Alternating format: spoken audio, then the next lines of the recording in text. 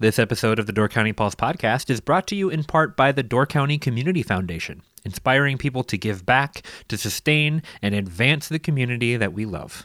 To learn more, visit givedoorcounty.org.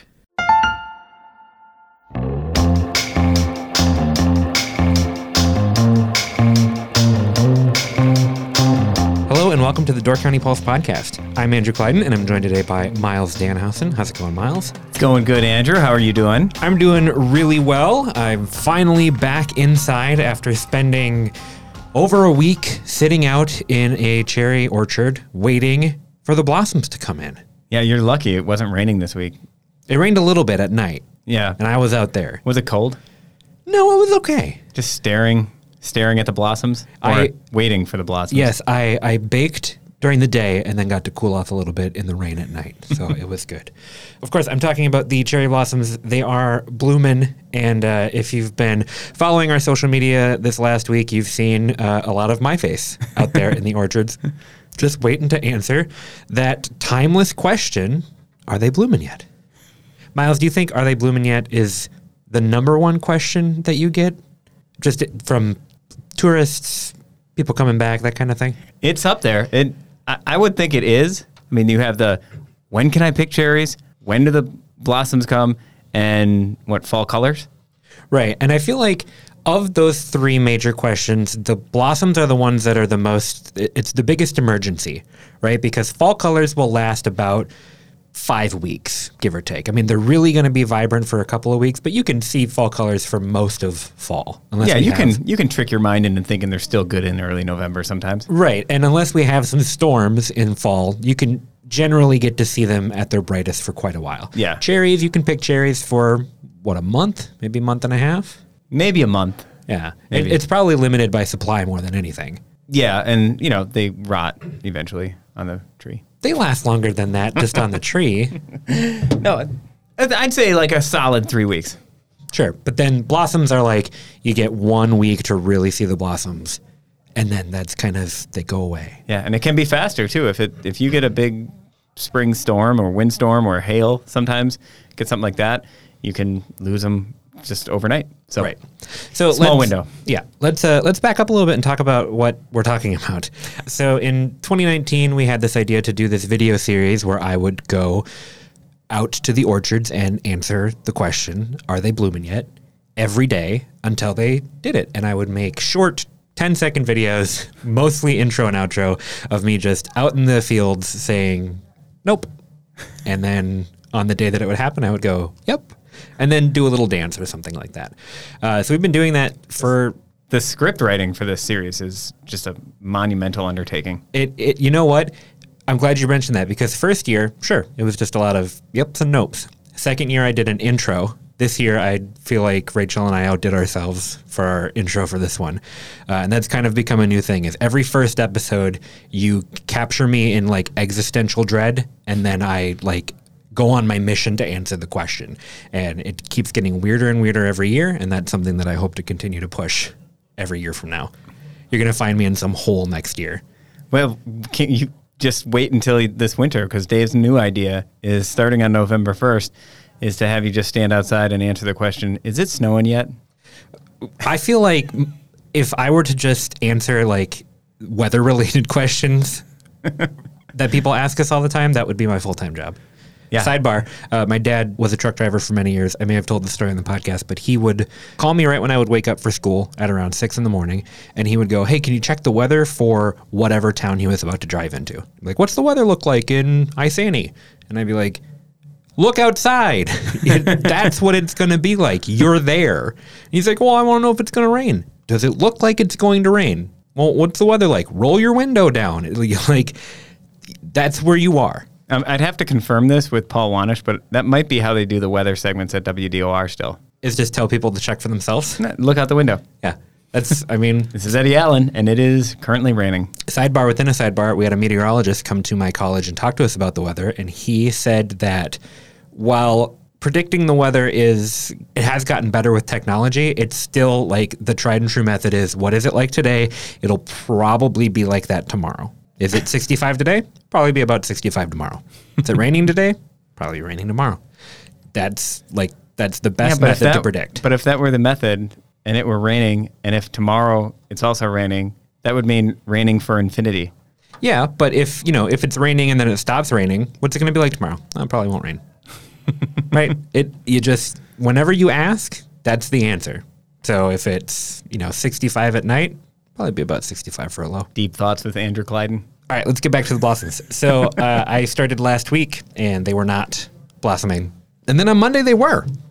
And it was kind of a quick turnaround. A little bit, I consider myself now doing this since 2019. I consider myself to be a scientist because what is a scientist if not somebody who observes over time? That's what I did. I'm sure that's how a scientist would define themselves. Yeah, you observe over time. And you that's test. The whole thing. Yep. You don't need a college degree. It's like, that's why I am a scientist. You just need a task and a long enough time to gather data, and that's science. Hashtag that's science. And I've noticed a couple of things. So I wanted to clarify some questions that we get about are they blooming yet every year. So number one, when are they going to bloom? Usually about mid-May. It was early this year. I called it on Monday, and go back to 2019, it was Memorial Day. 2020, same thing, Memorial Day. Last year, I think it was like maybe a little bit earlier than Memorial Day, like the 21st or so. So this is definitely the earliest it's been since I've been doing this. Since your observations began. Since I started doing science, this is the earliest it's been. Still about mid-May, but early mid-May.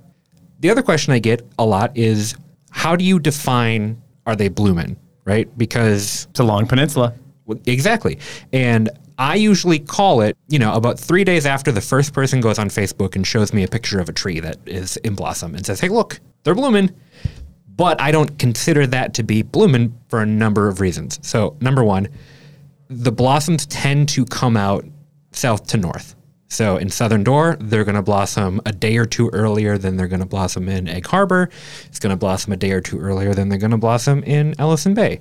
So you have like a 3 to 5 day window where they are blooming somewhere, but I would not consider that to be, hey, the blossoms are out in Door County. Because what I want to do in answering the question, are they blooming yet, is I want you to be able to watch the video, and then the next day, go drive around the county and see the cherry blossoms. Mm-hmm. Like when you think Door County cherry blossoms, you think of like driving around and just seeing them everywhere. That's what I mean when I say, yes, they're blooming. Not, there's a couple trees in Southern Door and you can go to one orchard and you might see a couple. That's not blooming. It's not a race. It's when can people see the most blossoms at one time. Because you don't want to false advertise. If there's some back road where there's cherry blooming and somebody comes up here and they go to Egg Harbor and they still don't see them, you're going to feel bad. Right. If I walk out my front door in Sturgeon Bay and say they're blooming, and then you walk out your front door in Sister Bay and see that they're not, I'm going to call you a liar. Yeah, then they're not blooming. I want everybody to see all the blossoms all the time. So that's what I mean when I say, yes, they're blooming. The other thing that happens is sweet cherries tend to blossom a little bit earlier than tart cherries.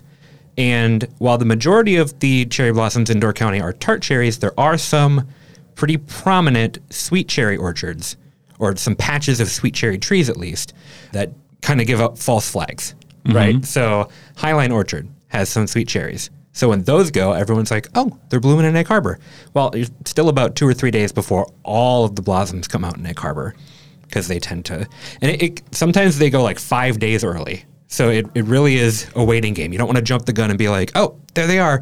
I really want to wait for them all to be out so that everybody can enjoy them. And that's why we station you at the corner of Double E and 42 at Highline Orchard, so you can stand there and wag your finger at people like, nope, doesn't count. Yep. These 8 trees don't count.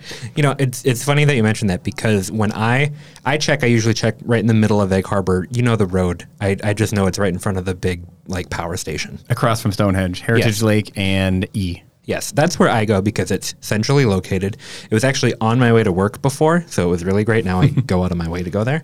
But it's right in the middle, and I can safely say that when those are blossoming, they're pretty much all blossoming, maybe a day before Ellison Bay goes. But it is weird to watch me do it, because what I do is I pull off, into the shoulder off the road in my car.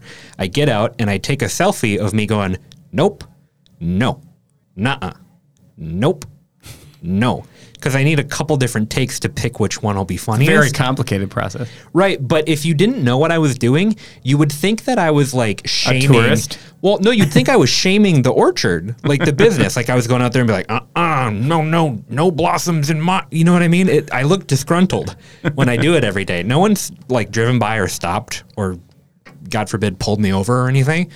But it does look very strange when I record it. People would probably just think you are a weird tourist. You know, like, because a lot of people, I live right next to Apple Orchard, and then like a few rows over, it's Cherries. And it's amazing. I pull out of my driveway this time of year, almost every day. There's going to be someone taking a photo or painting something out there. That's you. That's what I should do, is just bring an easel out and then be like, oh, it's plein air. And then, of course, on the day where I finally do proclaim that, yes, they are blooming, I usually do a little dance or run around and jump. And that's maybe the most embarrassing part. And nobody's seen me do it. We need outtakes of. Yeah, nobody's seen me do it yet. But next year around this time, if you're driving by, you'll know where to find me. And maybe you can get a video of me making... Now there's going to be an Andrew Clyden watch to go with the Bloomin' watch. Is Andrew filming Are They Bloomin' Yet? Yes. Is Andrew bloomin' yet? So there you go. That's the story behind Are They Bloomin' Yet? They are. They're still out as of Friday. They'll probably be really great this weekend. Probably get to catch them this week if you come up. So get out there, enjoy the blossoms, be respectful to the orchards, but take pictures and have a good time. Thank you for your science, Andrew. Yeah, I've become a lot of things since I started working here, and science is one of them. I'm a science. Also poet. I've become a poet since I worked here. Yes. So we should talk about something more people will care about, rather than just the behind the scenes of my silly video I make. You had the opportunity to talk to Chris Hecht about some pretty important things going on. Walk me through that interview, and we'll jump into it here shortly. Sure. Chris Hecht, he's the fire chief for the Sister Bay Liberty Grove Fire Department, and he's also the president of the Door County Fire Chiefs Association. And I got a chance to talk to him about this Defibs for Door County effort. Have you heard about this? Not this, but I do know what like a defibrillator is. Yes. So it's an effort to raise $150,000 to provide a lot more defibrillators around the county to help for instances of cardiac emergencies. So get those stationed in more emergency services vehicles and also in some high capacity venues around the county so that they're in closer proximity to help save somebody's life. You know, it's kind of weird because it's one of those background things that you don't notice unless you need them. Mm-hmm. And you hope you never need them, but when you do and they're not there, that's a big problem. You mentioned putting them inside more emergency services vehicle. That, to me, sounded like something that should be a given, that they should just all have them. Yeah, well, so like there are some cop cars that, you know, those police officers don't have them, or park rangers, people like that didn't have them already in their cars, because these things cost anywhere from $1,500 to like $2,500 a piece, depending on the model. Chris Hecht goes into more detail on it, and he breaks it down, and, you know, he's somebody who's seen it firsthand, the difference it can make in saving somebody's life and not. Yeah, and we were talking just, you know, about the generational difference. I remember being taught every year how to use one of these in school. Yeah. And somebody would come in, either an EMS worker or the nurse would come in and bring one to show us how they work and go through using it, and would also take us on a field trip to show us where they all were within the school. We had probably 3 in each school that I was in, just in different places. So I knew about them, and then it's something that you forget about. They were a fixture in my school because I'd walk by them every day, but then you don't think about it being in public places. Yeah, and they didn't have trainings like that when I was in high school at all. So, you know, the technology had advanced, and apparently these are very easy to use. And Chris will tell us about some training opportunities that are coming up for those. So it was really good to sit down and talk to him about something that, you know, a year ago I didn't. And even when they started this, I was like, oh, why do they need it? And Chris does a really good job of explaining the difference they can make. Did you ever have anybody come to your class and teach you like how to do CPR, or did you learn that in health class? You know, I can't recall. I don't think so. I remember learning CPR, I believe, for the first time when I was becoming a basketball coach in my early 20s. Right. Because you can get certified in CPR. Yeah. But I remember in health class, they brought in a dummy and taught us all how to like do CPR and how to do rescue breaths and how to do chest pumps and keep the timing on everything. And you were better educated. You had a better school, Andrew. I guess so. This awakened a memory in my brain of health class, and we were doing CPR, and the teacher was kind of giving us a little quiz, and they're like, okay, so we're going to have them come up and demonstrate, and you will walk us through the steps. So first thing they're going to do is what? Somebody raised their hand and said, cross their hands like into the chest pumping configuration where you like lock your fingers together. And then the teacher was like, okay, then what's next? Where do they put their hands? And I raised my hand and said, on the cervix. And the health teacher said, nope, not that one, on the sternum. And I was like, oh, what did I say? No. Yeah. I had no idea what it was, but I guess I'd heard the word Fail. before. Rachel, you might want to cut all that out, but that's my story. Put your hands on her cervix. Not that one. Oh, okay. I'm sorry. All right, Miles, we're going to take a break, and then when we come back, we'll have your interview with Chris Heck. Thanks, Miles. Thanks, Andrew. This episode of the Door County Pulse podcast is brought to you in part by Door County Medical Center. Are you looking for a job in Door County with excellent benefits, culture, and potential for advancement through tuition reimbursement programs? Door County Medical Center is hiring. For more than 75 years, Door County Medical Center has been the leader in health and wellness for Door and Kewaunee counties. Their integrated medical center provides a wide range of specialties, including primary care, behavioral health, general surgery, the Women and Children's Center, the Door Orthopedic Center, the Door County Cancer Center, and more. To join the team, apply today at dcmedical.org/careers. Okay, joining me now on the Pulse podcast is Chris Hecht, the Sister Bay Liberty Grove Fire Chief and the president of the Door County Fire Chiefs Association. Do I have that right, Chris? You do have that right, Miles. Thank you. All right. Thanks for joining us. You're here today to talk about a really important project and a really important topic, especially in our community with the age of our community. Probably comes up even more. But you've been working on this effort to raise money to get AED devices to more first responders and to more organizations and venues throughout the county. Why don't you tell us a little bit about what this DFibs for Door County project is all about? Certainly, Miles, and thank you for the opportunity to come in and talk about this and really delve into it a little deeper as to the benefits of an AED in the community and how this program will really help the community. So the Door County Fire Chiefs represent the 10 fire departments across Door County and the 3 non-affiliated EMR groups. Also in our fold is Door County Emergency Services as well. And we have a unique opportunity. We've identified over the years that there's a shortage of defibrillators in Door County, and we know that early access to defibrillation significantly improves somebody in sudden cardiac arrest chance of surviving it. And we can talk later on about some, maybe not specific instances, but some generic instances where defibrillation has been instrumental in saving lives in Door County. And then we had an individual who has very close ties to Door County. He's a seasonal resident, come forward and say, I would really like to do something important for Door County. I'd really like to put defibrillators in all of the squad cars in Door County, because up until this point, all of the squad cars didn't have defibrillators.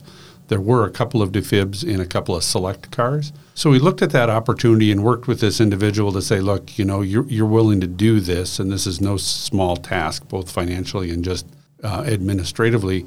But would you allow us to kind of leverage this opportunity community-wide and take this money for the squad cars and use it as a seed for growth and really look to potentially double that money and really bring a lot of defibrillators to Door County? And he was all on board with that. Can you tell me what was his inspiration for coming forward with this idea? He's a longtime public safety. He's been involved in police, fire, and EMS his entire life. So he knows the benefit of early access defibrillation, and he has seen it firsthand, both as a caregiver, as a paramedic. He has successfully defibrillated many people. But then also as an individual, he's seen people in his family that were lost because they didn't have early access defibrillation. And explain to the listener, take us back to the very basics of what are we talking about when we're talking about a defibrillator and an AED device, and how much are these individual devices? So the defibrillators that we are purchasing for the community and for the squad cars, we are using 2 different defibrillators. One would be a public access defibrillator that is pretty much a static device that is in a church, a school, maybe a museum, sits on the wall, doesn't have to move around.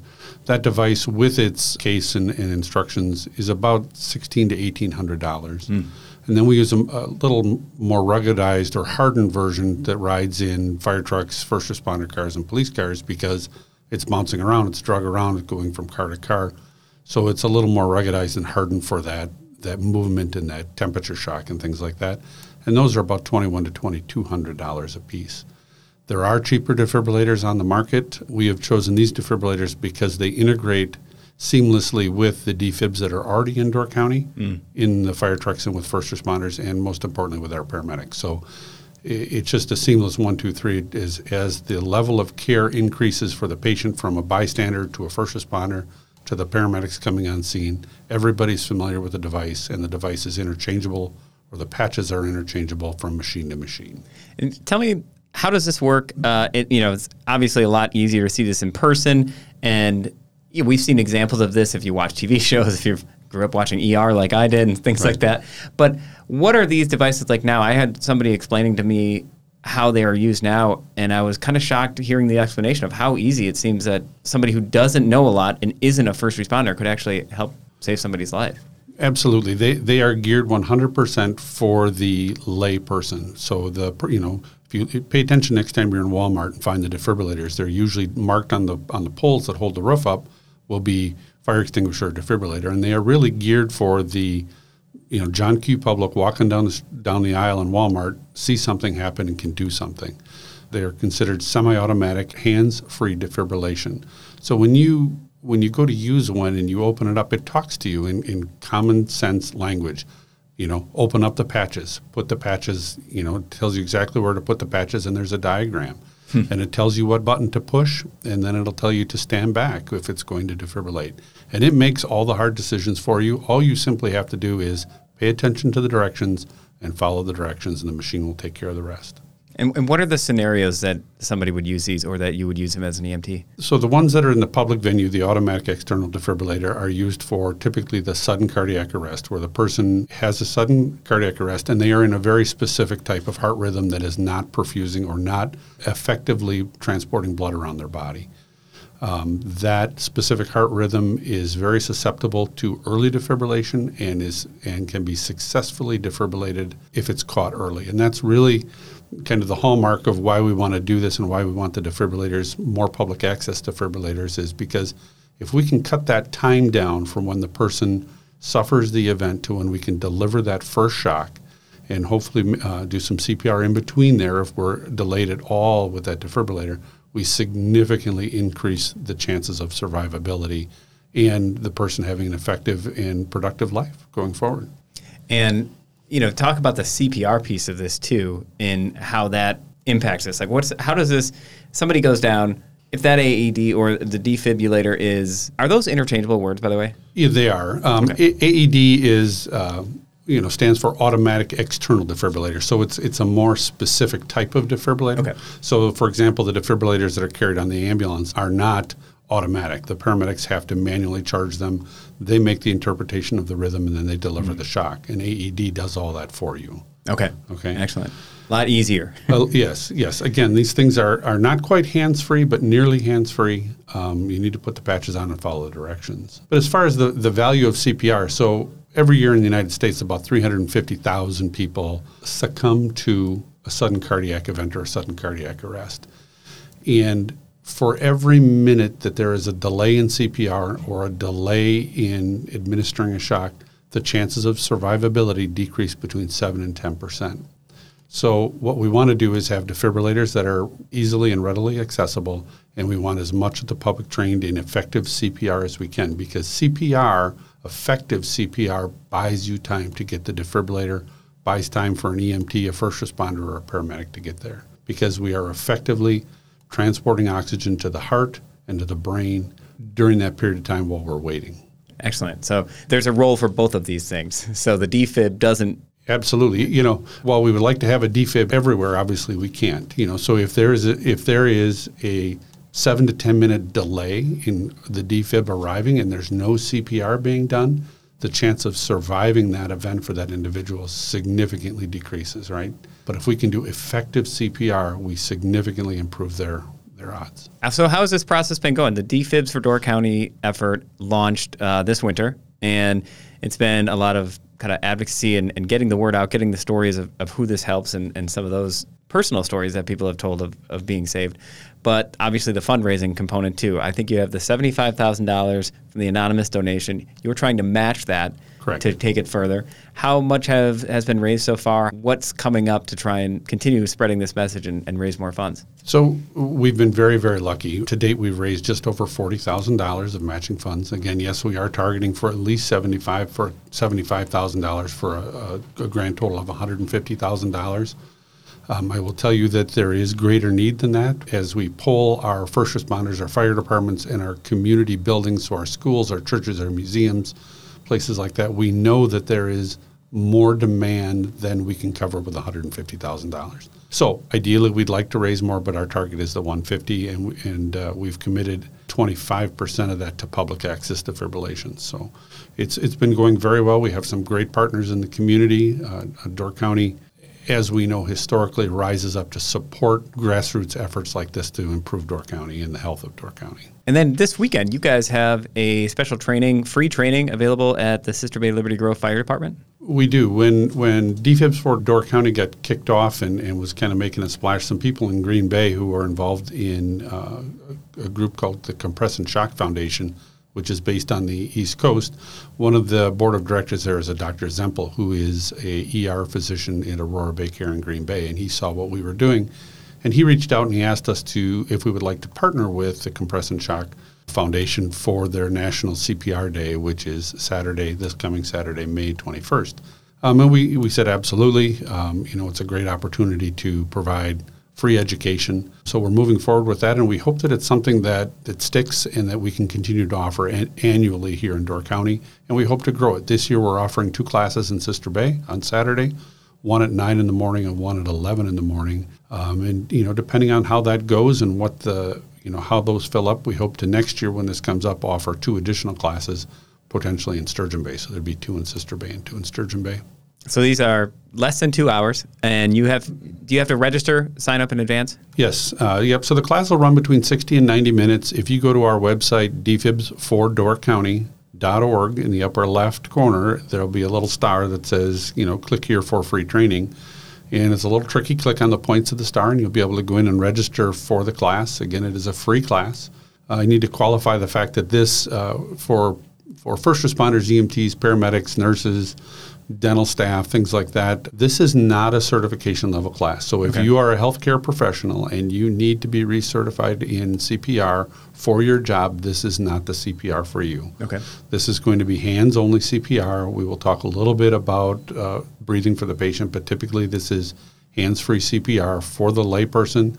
The idea is to really help demystify, give that basic level of knowledge of how to do effective CPR and how to use the AED. Excellent. So a really low bar for people to get a little bit closer to maybe being helpful in a situation when somebody's life is on the line. Absolutely. It should be a fun class. It should be easy. There's no pressure. There's no tests. We're going to start out with about 10 or 15 minutes from Dr.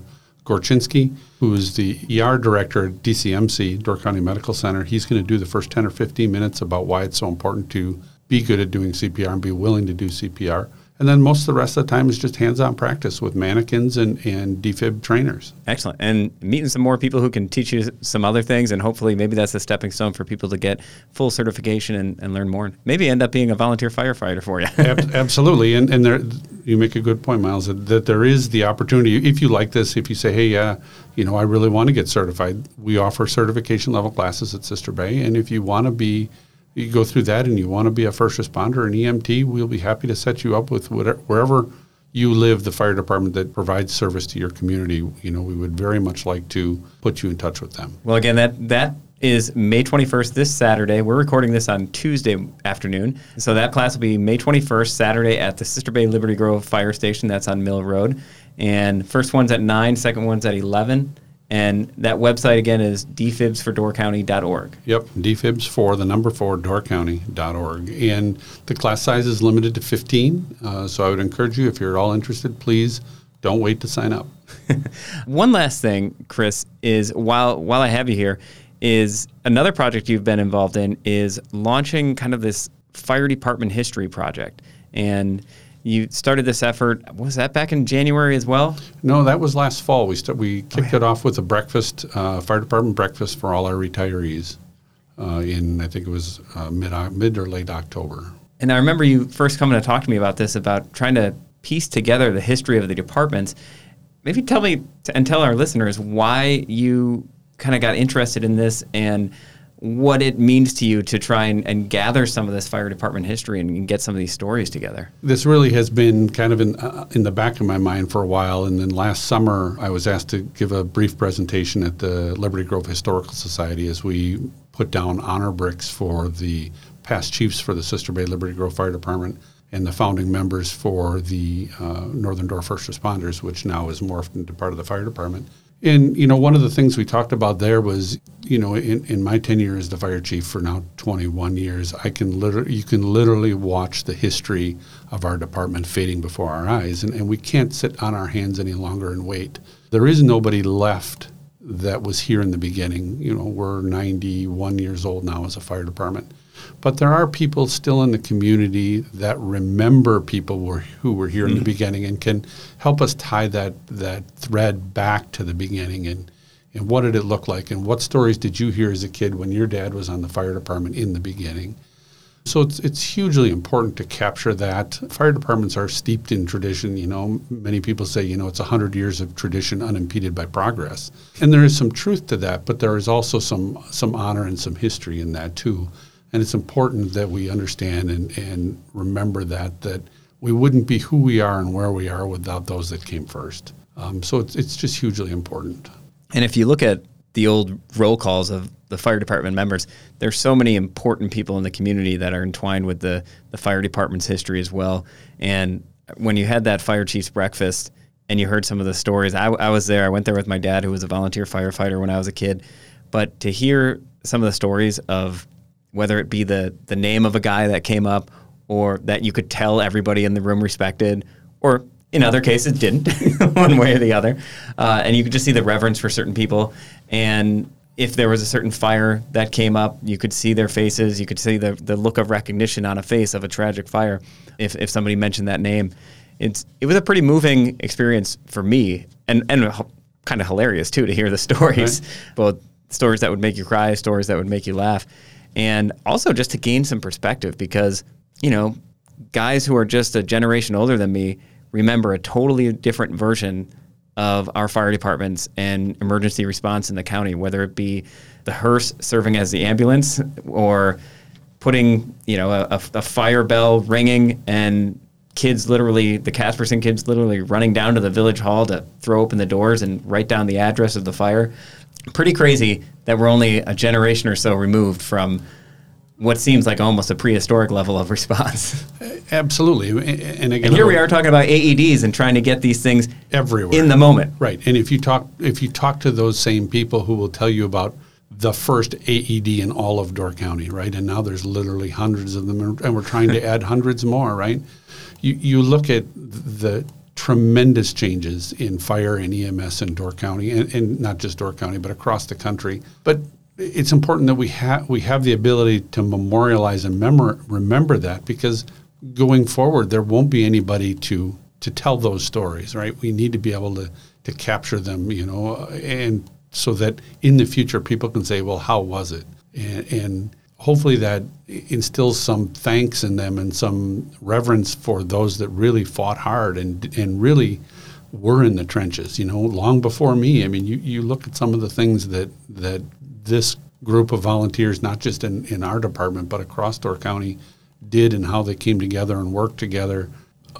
Unbelievable hardships that they overcame, and I don't remember the dates off the top of my head, but our fire department was formed in 1931, and there was a vote prior to that. I want to say Marianne O'Dowd, who's really spearheading this project, did the research, and I want to say in 28 or 29, they actually voted down the fire department. There was no, they said, let's have a fire department, and the community voted it down. Yeah. Right. So what? And that's like 20 years after the whole town burned down. Right.